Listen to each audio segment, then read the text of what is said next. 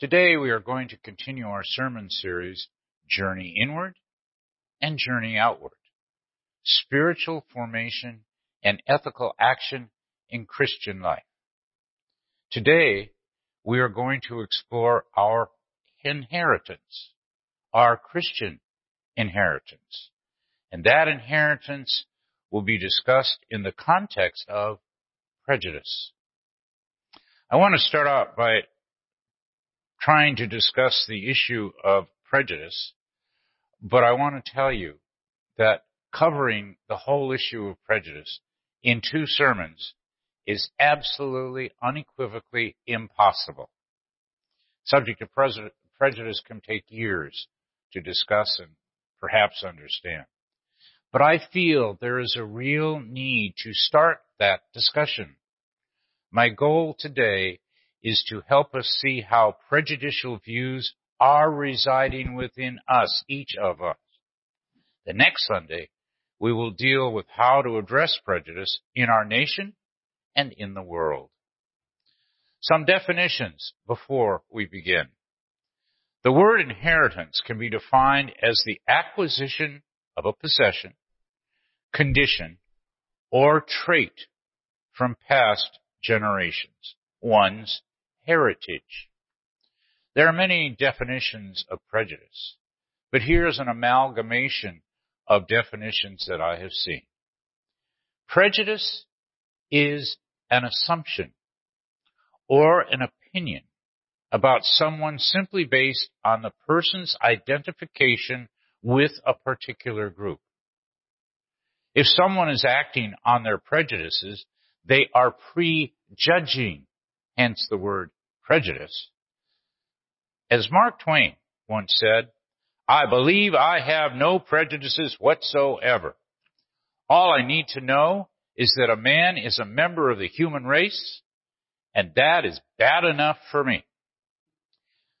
For example, a person might have a lot of preconceived ideas about someone who is a person of color, a certain ethnicity, a certain gender, or a certain sexual orientation. The same can be said about those who have different religions, a Muslim, a Jew, or a conservative or liberal Christian, or people who are poor, homeless, and live on the margins of society. Those preconceptions will allow those prejudgments to affect the way we view and treat others. Common features of prejudice include negative feelings, stereotypical beliefs, and a tendency to discriminate against the members of a group. In society, we cannot deny that there is often prejudice demonstrated toward the group I've mentioned and many, many others. While specific definitions of prejudice given by social scientists often differ, most agree that they involve prejudgments that are usually negative about the members of a group. Some like to think that we as Christians are immune from prejudice. Unfortunately, the history of Christianity proves that thought to be very incorrect. That history can also reveal how we have failed to follow our Christian heritage or inheritance. In wars, persecutions, ethnic cleansing, slavery, and so many other examples reveal that failure. So, just what is our Christian inheritance, our heritage? We can go far back in time to find instruction on how we are to act towards those that look differently than we do, act differently than others do, or have different beliefs that we do. As far back in history that we can go biblically is to find the book of Genesis and its very first chapter at Genesis 1, verses 26 through 27. It is stated, "Then God said, 'Let us make humankind in our image, according to our likeness.' So God created humankind in His image, the image of God. He created them, male and female. He created them. Now the male and the female that God created are not of a particular religion. They are not of a particular skin color. Their own particular ethnicity is not even mentioned if they had one. For the Bible seems to stress that they are the mother and the father of all peoples, of all races, and all ethnicities. The humans God created are presented as non-ethnic and non-national because they represent all people. Now, jump ahead in time with me, some 4,000 to 6,000 years, to the time of Jesus. Jesus entered a world full of prejudice. He was a Jew, and Jews hated and despised those that were non-Jews, who they considered to be unclean, and they avoided non-Jews at all costs. Those non-Jews were called Gentiles. Jews would not walk on the same side of the street as a Gentile. They would not have any business dealing with a Gentile. A Jew could not marry a woman or a man who is not Jewish. It is in this prejudicial world that Jesus made the truly radical and very controversial statements we have come to know as part of our Christian heritage. In everything, do to others as you would have them do to you. For this is the law and the prophets.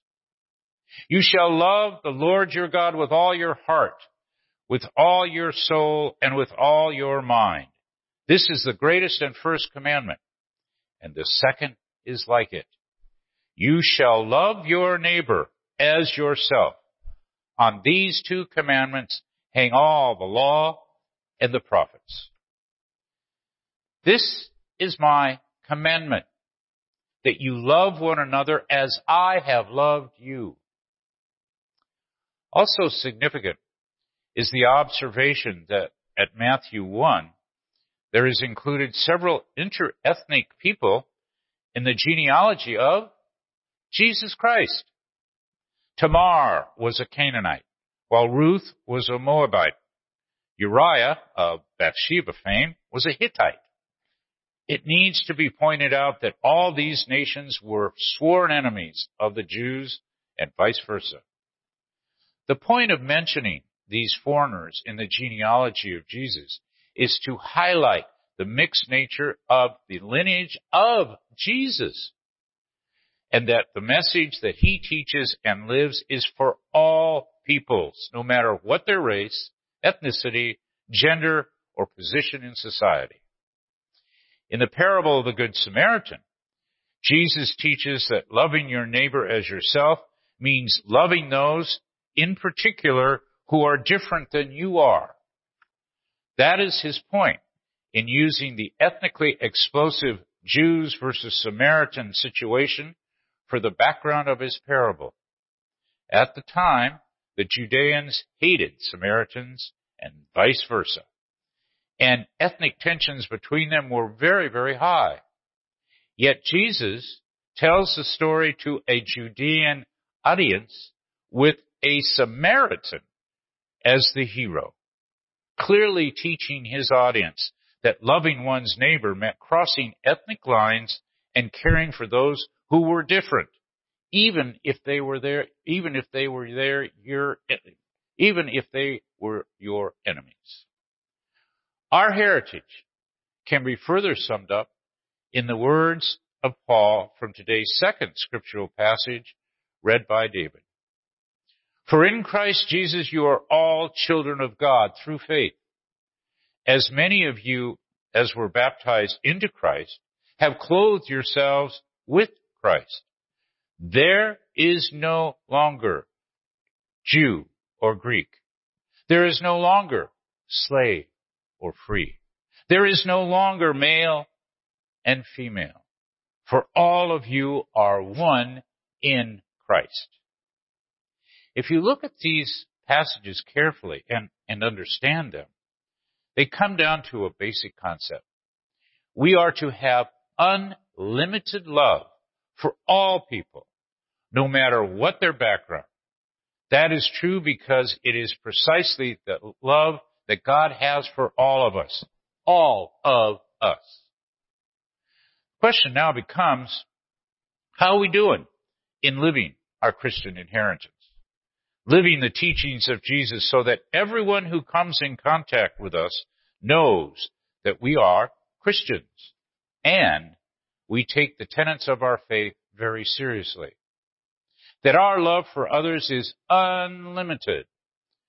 What I'm talking about today is how we can incorporate our heritage into our inner beings, into our hearts and very souls, and how we live our everyday lives. We have examined the way we inwardly think about people from other races, ethnic backgrounds, religions, genders, sexual orientations, or different socioeconomic status. Have we truly examined those issues? We may suppress the prejudices we have, but they are there nonetheless. There are some classic questions that can be asked to reveal inner prejudice. If you are interviewing people for a job and your final selection will be from someone who is black, Asian, Hispanic, or white, does their skin color, gender, or ethnic background play any role, even a slight one, in your selection? If it does, then your decision may be based on inner prejudicial views. If you are white and alone in an elevator and a man of color enters, are you uncomfortable? Do you make eye contact? Do you think you should say something but don't really know what to say? Or you just look at the floor of the elevator? You see racial violence on television. Do you think that because it is not in your neighborhood or your community or your state, that it's not your problem? If you drive by a homeless person living on a makeshift tent on a sidewalk, do you believe that that person has made a personal choice to live that way? In our everyday lives, are we acting as our Christian inheritance calls us to live? Are we showing to others, all others, the unlimited love God shows to us? These are tough questions, but questions we have to ask ourselves. Let us spend the next week looking at our thoughts and actions and ask the tough question, am I acting out of prejudice or out of love? I understand that developing this awareness takes practice and is an ongoing process. Let's see if we can begin by noticing what comes into our minds throughout the week ahead.